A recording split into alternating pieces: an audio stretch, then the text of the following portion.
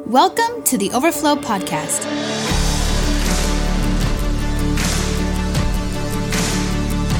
We pray you are encouraged by this message. For more info, notes, or other messages, download the Overflow Church app or visit our website at overflowdfw.com. Today is actually Palm Sunday. Did y'all know that? Today's Palm Sunday, and you know that's why we're celebrating the Lord with our palms, right? We're clapping. Oftentimes, there's what we think of. Some churches will have actual palms that they're swinging and crying out, "Hosanna! Blessed is he who comes in the name of the Lord." And basically, this is when Jesus is coming into Jerusalem, the week of his suffering, the week of his passion. This is the first day of that week, and so we call that day Palm Sunday because they were waving those branches and they were saying, "Hosanna." And Jesus was coming to fulfill all the things that he'd been talking about. I mean, it is coming down to the wire. We love what Jesus has taught us. We love all the miracles, all the stuff he's been doing. But now is the time for Jesus to really accomplish what he came for. And so he spends these 3 years teaching, showing us what life looks like, full of the Spirit. And now he's gonna pay for us. Now he's gonna accomplish what he came for. It's all gonna boil down. Listen, any Jesus that eliminates Passion Week is not the Jesus of Scripture. This is where he revolves. This was his mission. This is what he came for. But I want to tell you today that it wasn't the palm branches and the cries that brought Jesus into the streets of Jerusalem that day. It was the love of God. It was the love of God that was in Jesus.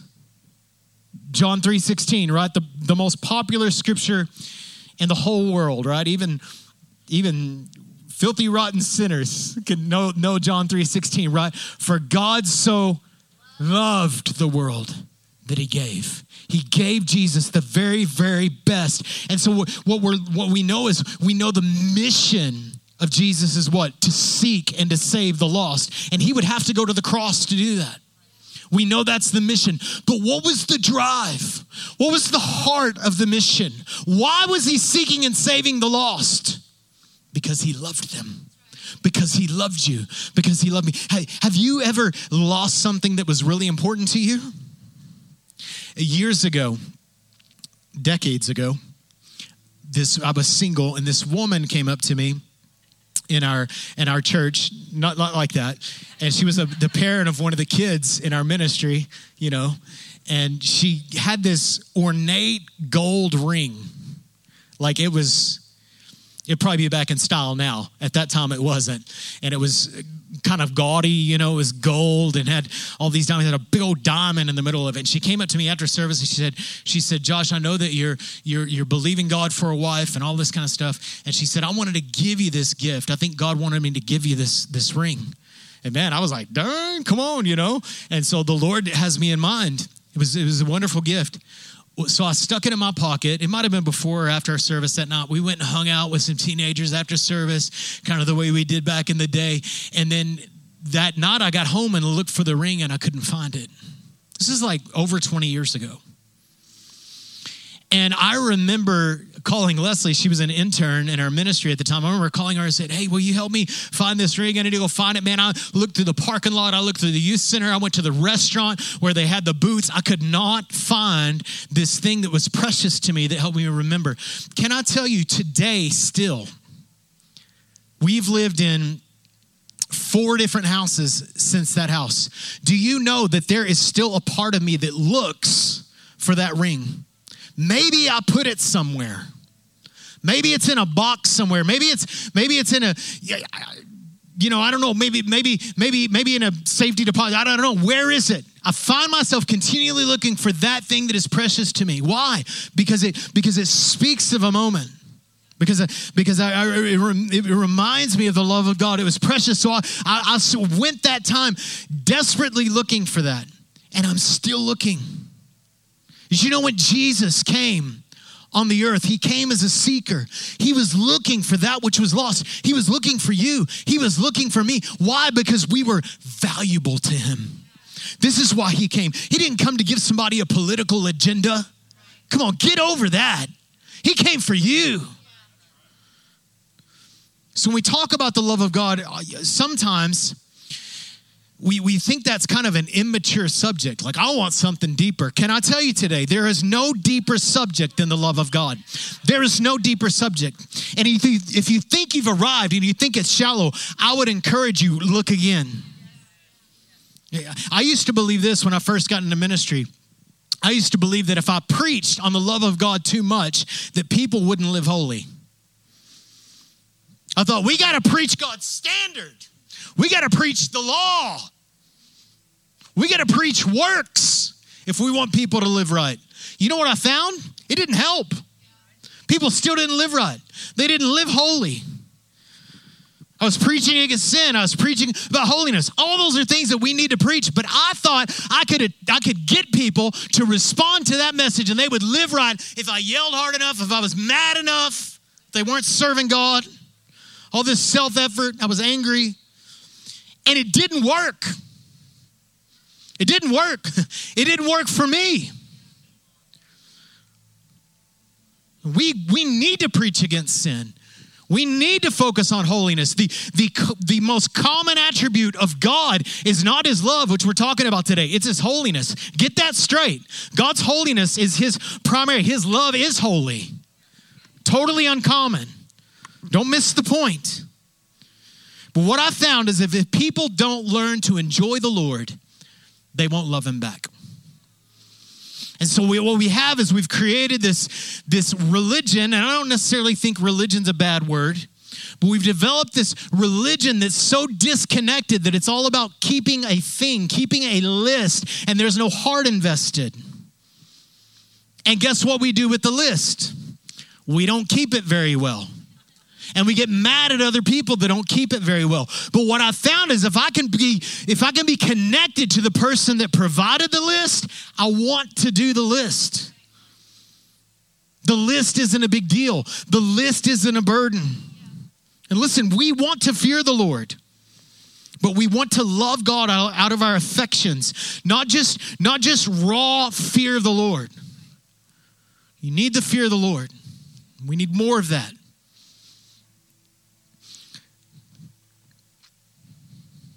Not just out of discipline. Some of you are so disciplined. Listen, I haven't served God. I've been serving God a long time. Almost 30 years when the Lord captured my heart. 29 years ago. 29 years ago when I met Jesus and I encountered him in my bedroom for months.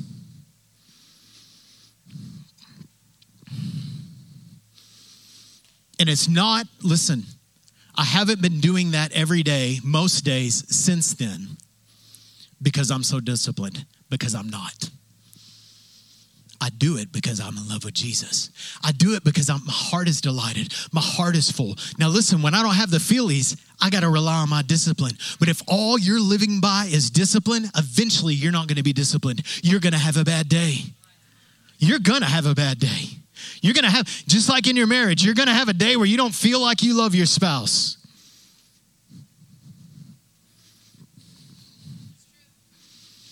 If that's the case, then you won't make it. You got to have discipline. You got to be committed. But see, delight takes the sting out of sacrifice. Delight takes the sting out of sacrifice. So what happens is people start living this sacrificial disciplined life and they go, man, I'm doing it. I'm doing it because I'm so good at it. And I'm so works oriented. And I'm obeying God and you don't fear the Lord. Then they start pointing fingers at everyone else that isn't doing what they're doing. And they're frustrated. And I find myself sometimes falling into this if my heart gets disconnected. What I've found is that lovers keep the list. And labor is laborious.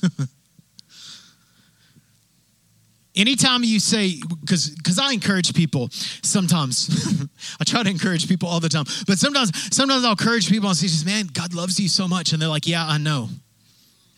Listen, if you are not moved in some way, when someone says God loves you, or when you say to the Lord, Lord, you love me, if you're not moved in some way, you just undervalued it.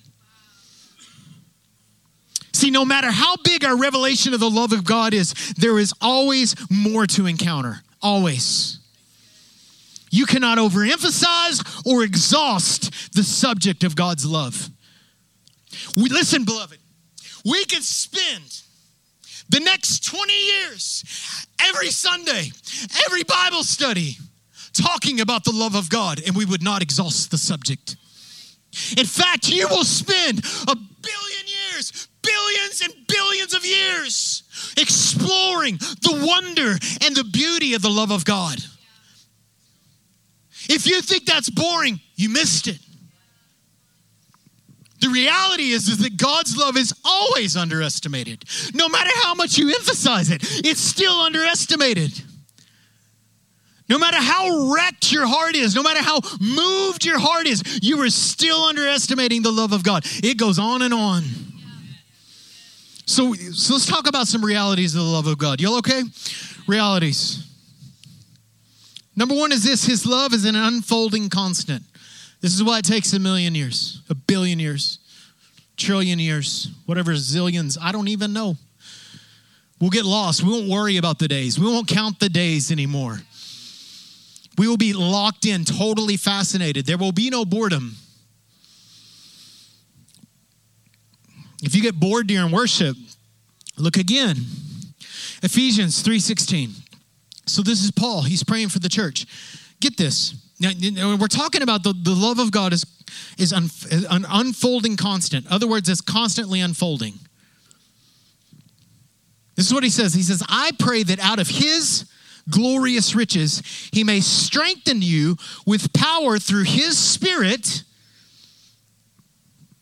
in your inner being. So he's strengthening you. This is a good prayer for you to pray every day. Just personalize it and pray it. He's praying that we would be strengthened by the Holy Spirit so that Christ would dwell in our hearts through faith. Come on, believe is the focus this year. And I believe, and I pray that you being rooted and established in love may have power together with all God's people to grasp. Everybody say grasp. To grasp how wide. It's really wide. And how long, and how high, and how deep is the love of Christ. And to know, the New Living Translation says this, and to experience this love that surpasses knowledge. It goes beyond your ability to think. You can't fathom it. But he's praying that you get it. Well, how do you get it? Through his Spirit. See, the Holy Spirit is the escort to the love of God. So when we have this relationship with the Holy Spirit, we think, man, I'm going to be able to go out and lay hands on the sick people. Yes. But you remember where it's talking about in Galatians, where it says he put his Spirit in our hearts, where we cry, Abba, Father. There's this affection that's going on because the Holy Spirit is escorting you. He's bringing you to the banqueting table. He's escorting you in. How do you love God more? Through the Holy Spirit. You can't do it on your own. You can't do it on your self-effort. You need the Holy Spirit.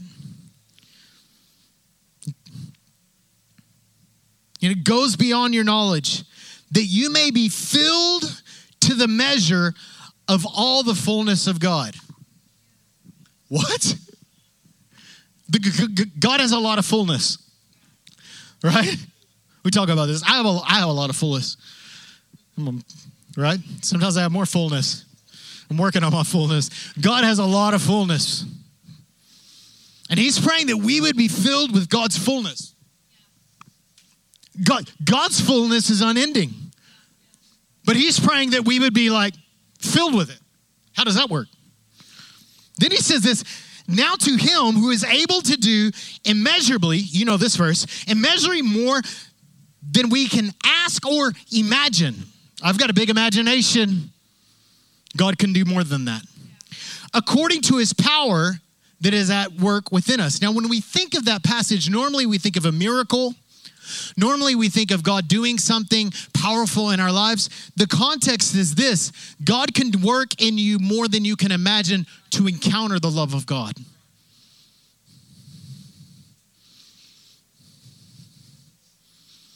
It is just his greatest desire for you. This is why Paul prays it. He's praying for our capacity. He's praying that our hearts would be bigger. I want to love God more. In order to do that, my heart's got to be bigger. So I need a big God to make my heart bigger so I can receive more of his love, so I can receive more of his affections. The reality is we can't fully comprehend the love of God, but it's being revealed. It's unfolding, right? It's like reading a novel. How many of y'all like novel readers in here? Like you read every page, the story's unfolding. It's like that love letter you got when you were in grade school, right? And you're unfolding that letter, right? Come on, y'all remember how it was all folded like a heart or something cool? Pull here, right? And you're reading it and it's, this is the Lord. His love is unfolding. There's this great anticipation that comes with that. So we can't get it, but Paul's praying that we get it. Isn't that fun? The Darby translation says it this way. When it says to grasp, he puts it this way, to apprehend. To apprehend. See, we are apprehended by his love as we comprehend it, as we receive it. As we receive it, we're able to grasp it, but we're not able to grasp it. But what happens is it grasps us. When I think about the love of God, I think it's kind of like water. Can you grasp water?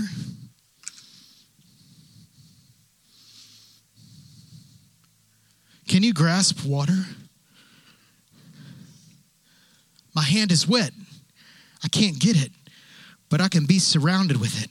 And if I'm in it, I can grab it. But I've got to be in it to grab it. See, this is why worship's so powerful, because when you're in it, you can grab it. That's why you can experience the love of God, because you're focused on him. And so you can grab it. But if you get out of it, you can't grab it. And some of you have got away from the love of God. You haven't got away from it, but in your mind you have.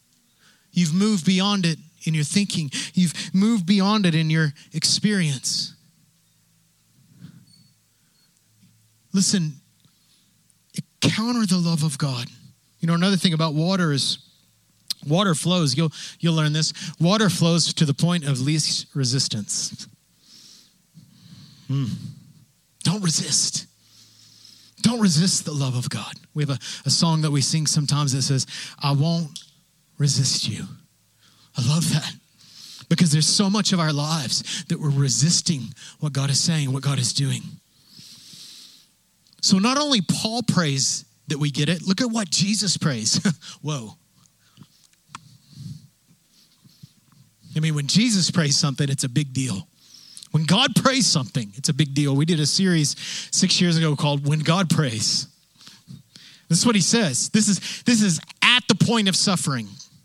John 17:23. May they experience such perfect unity. Come on, that's a prayer of Jesus, so we come together. What is the point of unity? Look back to what we just prayed with Paul, together with all the saints. The purpose of unity is that we have a larger capacity to receive from the love of God. May they experience such perfect unity that the world will know that you sent me. And then he says this, and that you love them as much as you love me. Whoa, what?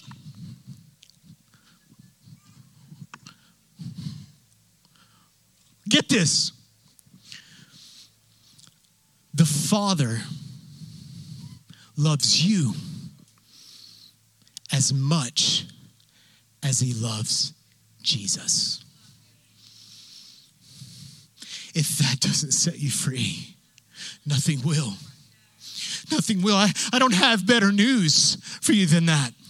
It's the best news I can bring to you today, that the Father, who is perfect and holy, loves you as much as he loves Jesus, who is perfect and holy and on point 100% of the time, and you who are not, maybe 40% of the time, he loves you as much as he loves Jesus.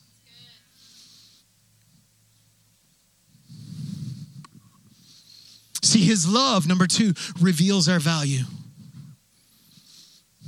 His love reveals our value. See, we don't deserve the cross. However, we're worthy of it. Well, how do you know worth? Worth is how much are you willing to pay for it? What is it worth to you? Put a number on it. If somebody comes to your house and offers you 50 grand for your house, and you know the house is worth like 300 grand, you're not going to take it. You would be a fool. God would be a fool to send Jesus to purchase you if he didn't value you. In his unrelenting, unrestrained love, unhindered love, he paid full price for you. He wasn't looking for a good deal.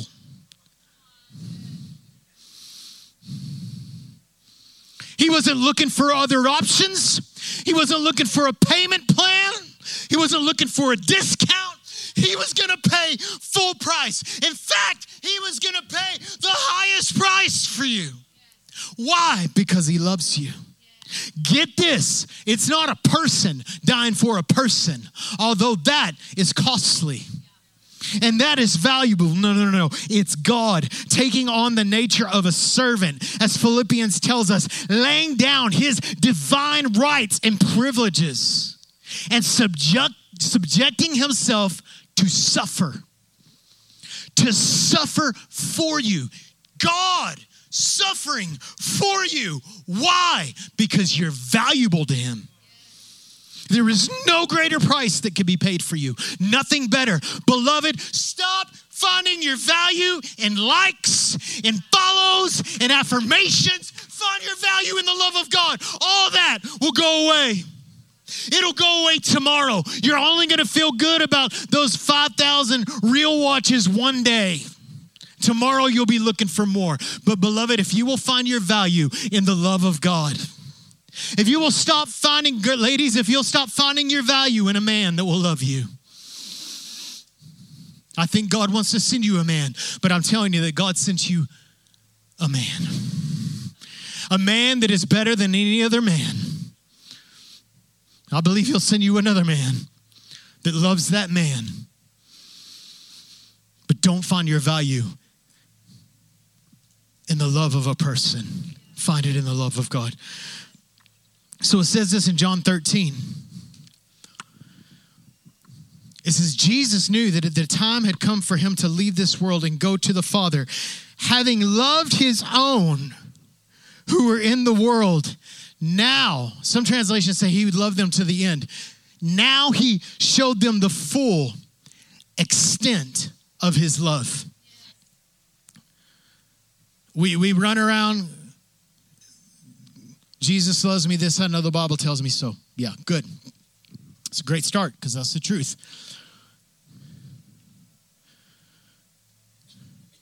God loves you because he sent Jesus to prove it. God loves you because he created you in his likeness. God has a mission for your life because he made you similar to him. You're not him. You won't be like him one day. You won't ever attain God status. I think our society thinks something different. Listen, he calls you his beloved bride.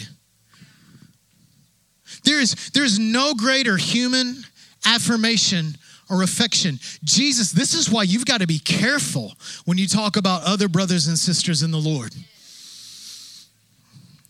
I was preaching one Wednesday night way back when I was youth pastoring, and I said, the American church. And as soon as I said it, the Lord spoke to me and he said, that's my bride you're about to talk about. I was like, better be careful, tread lightly. So I shut my mouth. Who am I to speak against God's elect? Who am I to speak against God's beloved? Listen, the church ain't perfect, but she's perfectly loved. And we should love her as perfectly as we can. We're his bride. There's no greater title. There's no greater title. I'm not Jesus, but I belong to him. I'm his lover. I'm his partner. I think you're not getting this today. God is madly in love with you. Radically in love with you. We're not talking about the world diminished, dark, diluted type of love. Work-based. We're talking about the God of the cosmos who took on flesh, who stooped to live a life, to subjected himself to suffering, to beating, to die, to death. And he rose, defeated death, the strongest force that we know on earth, that we experience as humans. The most definite force on earth is death. This is why we protect lives. His love is stronger than death. This is what rose Jesus from the grave. Didn't just put him on the cross. It rose him from the grave. He loved you. Death can't hold me. I've got to finish the work.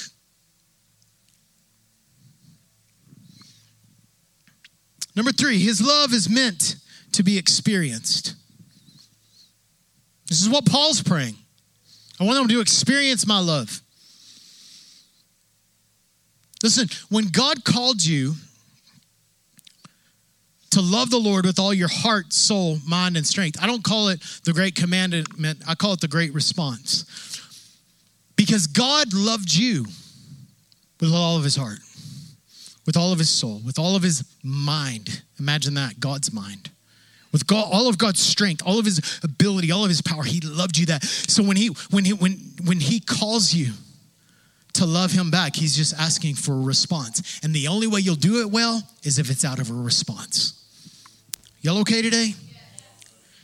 We are in pursuit, because it's unfolding, we are in pursuit of discovering the love of God.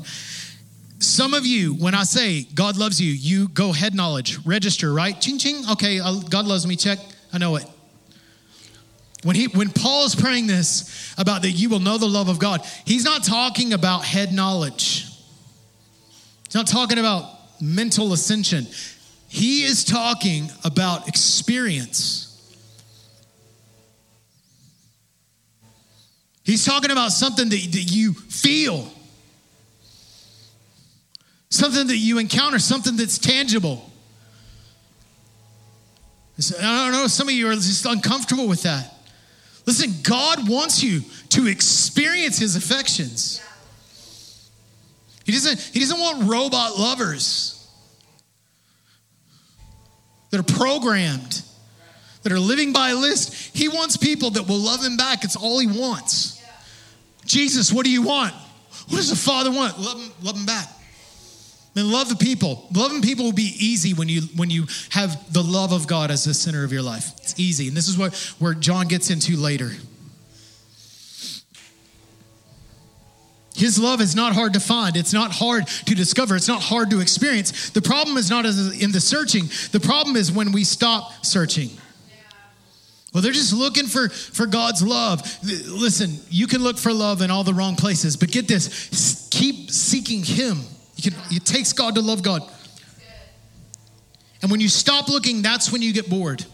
And I've seen a lot of believers who do this, man. They come in, God touches them, and they're like, oh, I just love God back. Oh, yeah. And then they leave the service. And they don't look at God again till next Sunday. They were nice little Christians, but they didn't look at God. They didn't spend any time with God. And then they get into religion. And then they lose your fervency. Am I preaching to you today? If you've lost your fervency, it's simply because you stopped looking at the love of God.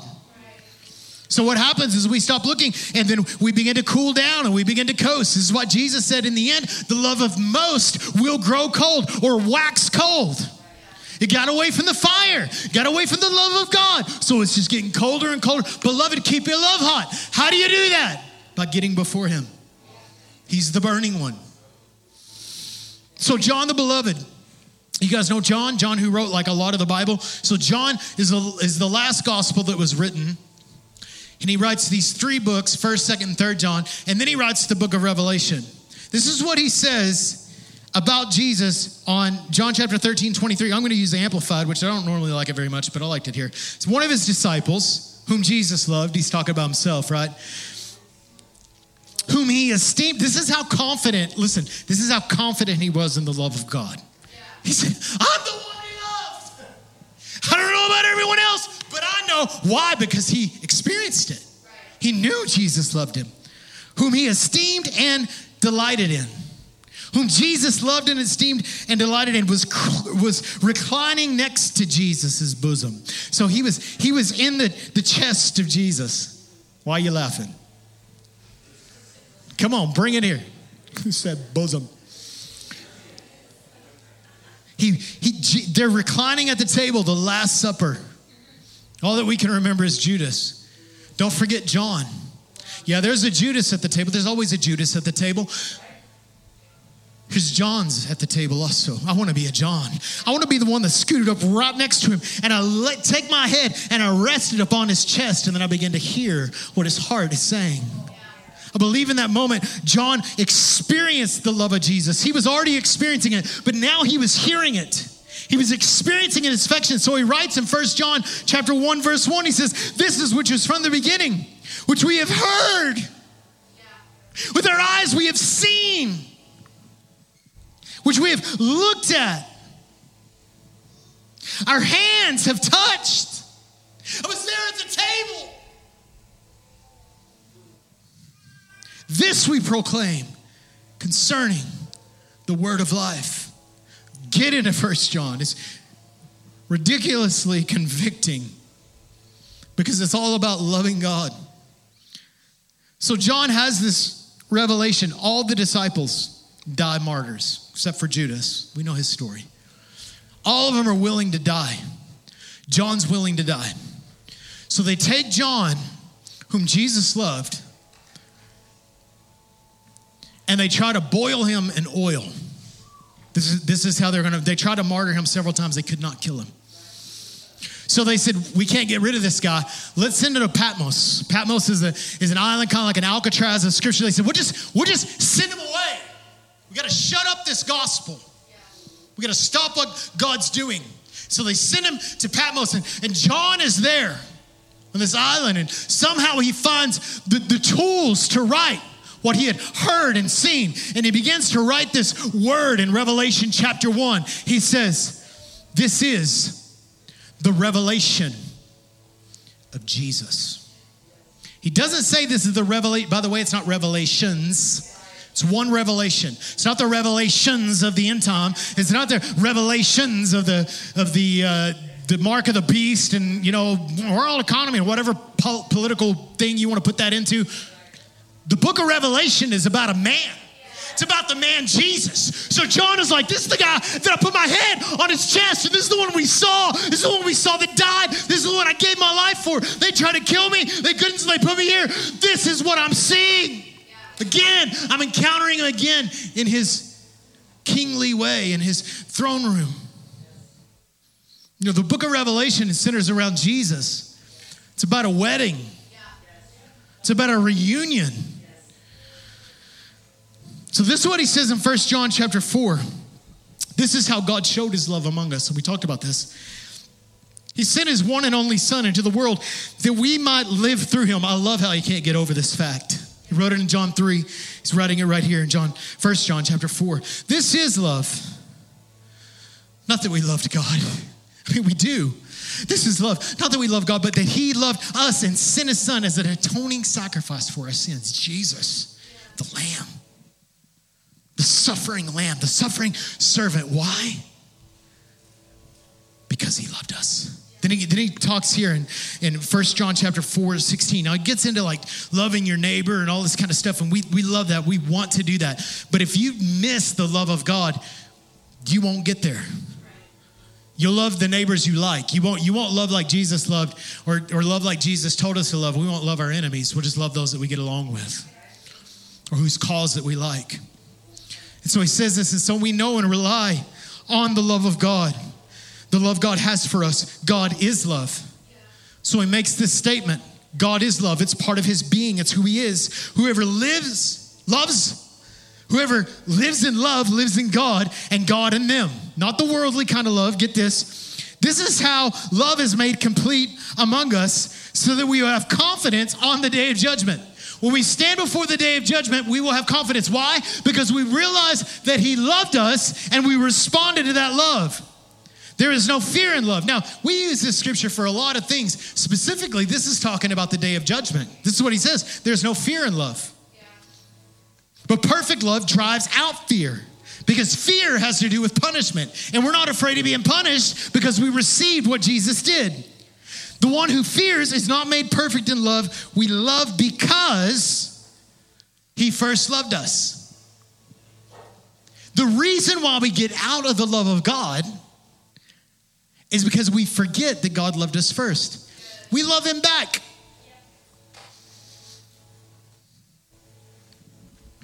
And can I tell you this? When you first come to Jesus, and this isn't a rebuke, this is just reality. You don't love him very much. I would say this, in most cases, your spouse that you marry, you don't really love them that much. You think you do, that's why you want to marry them. I heard one person say, you get married because you love one another. After you're married, you stay married because you love one another. It's like, why? Because love is committed. That's for somebody today. Did I say that right? Something. Listen, you need God to love God. You need God to love God. You might want the Lord. Awesome. That's a great place to start, but you will grow in love. And it's okay. Listen, God's okay with your love being immature. I need to hurry. Number 4, his love is steadfast. That means it's internally enduring. His love goes on and on and on and on. Psalm 136 says this 26 times. The whole psalm, every chapter says this. It'll make a statement about God and it'll say his love endures forever. It's just a good one. We could do that. We could say, man, I'm so glad you're here today. His love endures forever. I mean, it's just like redundant. Why? Because you can't overemphasize it. See, God's love does not take a day off. Can I tell you, he only loves you with his entire being. He can't love you any less. He loves you with his entire being. His love stretches into far past our frailty. It stretches far past our failure. It goes on and on and never stops. His love is unhindered by your weakness. We weak.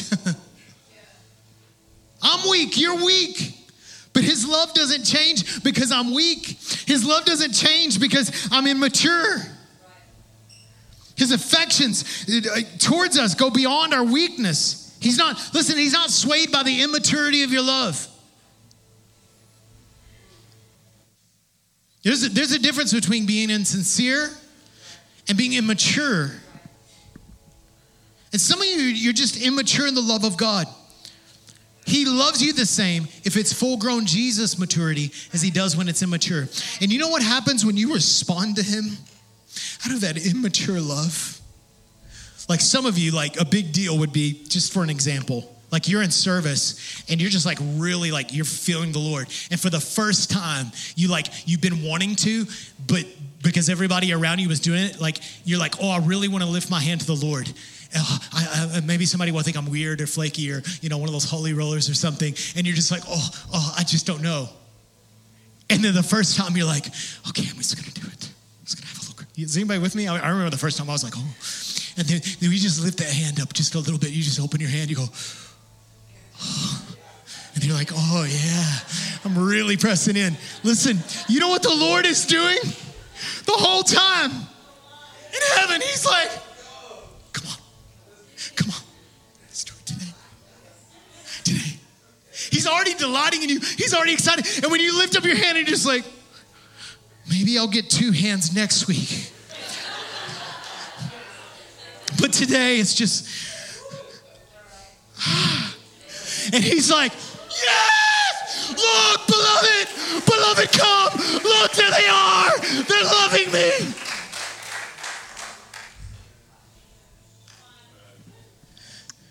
You think, I don't tell anybody about Jesus ever. I don't ever tell anybody. I'm just such a terrible Christian. I know I should tell somebody about the love of God today. I know I should share the gospel with somebody. And you're at the cash register, at the robot, because no, they don't have registers anymore. And you just look at the person that's there and you go, I don't want you to say something about the Lord. Holy Ghost, help me, right? And you're like, Jesus loves you. He's like, yeah, come on, look, they're responding. He is so thrilled by your immature obedience. And he loves it. He's so excited about when you do that, or when you're in front of a crowd preaching the gospel and your doctrine's perfect. He enjoys you now. Beloved, he knew what he was getting into.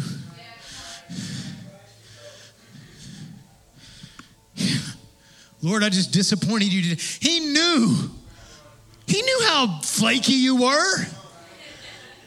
He knew how undisciplined you were. In fact, that's why he came. They can't do it without me. I want them to love me back so much. I'll go. He knows you at your worst, but he still loves you. There's a song, the Helsers, David and Melissa Helser, they wrote this song. I don't remember the name of it, just Google it. And it said, they had this line in there, and I don't know if they wrote it or somebody else did, but it says, the one who knows me best is the one that loves me most. And I remember the first time just sitting in my couch a couple months ago hearing that. And just thinking about all the issues that I struggle with, that you struggle with, and just in our immaturity. And I was thinking, man, God, I'm just such a screw up. And I just remember singing this song, the one who knows me best. I mean, he knows me better than anyone knows me. He knows the deep recesses of my heart. He knows every wicked thought I've ever had. He loves me most. He loves me most. When I don't have it together. Romans 8, I'm not going to read it today, but he says, what can separate us? Can hardship separate us? Can life separate us? No, nothing can separate us from the love of God. And he says in verse 38, I am convinced, Romans 8:38, I am convinced. See, nothing will change the love that God has for you, but it will change you. The love of God will change you. So how do we grow in our love for God? This is the last point. We're going to come up. We're going to pray right now. I want to love him back. Do you want to love him back? The way that you love him back is just gazing at his beauty. Gazing at the beauty of God is how we grow in love for God. I love my wife. There she is. Hi. I know her better than anybody. She's more perfect than you think she is. She really is. She's not perfect, but she is more perfect than you think she is. But she's not perfect. I know her worst. What's crazy is like,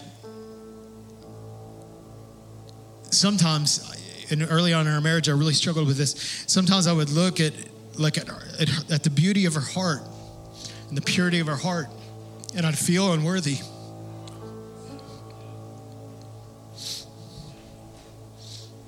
And what I found is over 18 years, but she loves me still.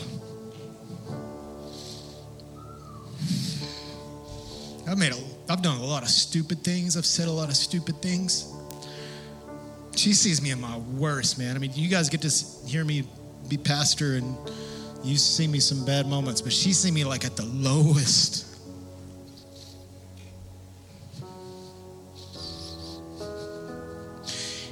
She loves me.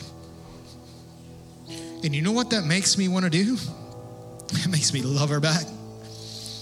And so what I do is I stay engaged, I stay fascinated, and I stay looking at her to grow my love for her. It's the same way with the Lord. How do we grow in our love for God? By looking again. Psalm 16. I want you to stand up. I'm going to read this over you because I believe the Lord wants to encounter you today. I'm going to ask the ministry team to come up right now. I know we're late. Listen. It's a deep subject, so we just keep talking. Psalm 16, verse 8. I want you to just close your eyes and let me read this to you. This is the key to loving God. This is the key to life. This is the key to being stability, to being stable, to being stability. That too.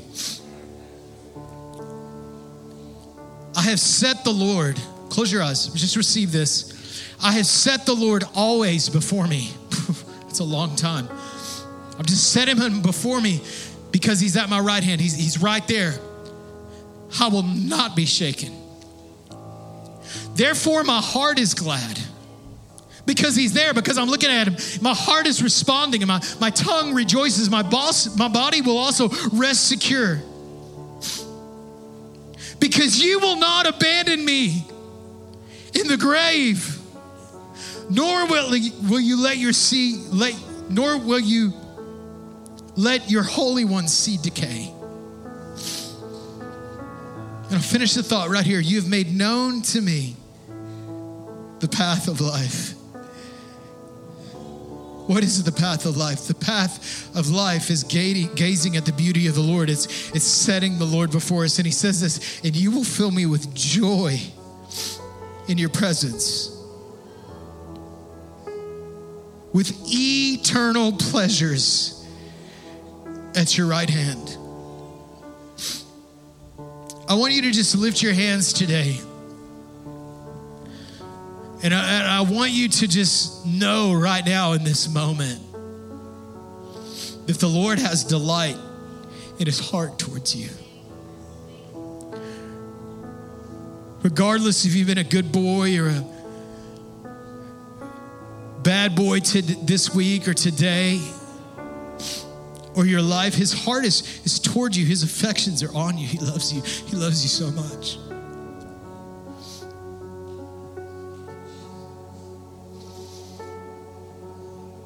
This is the solution to all of it.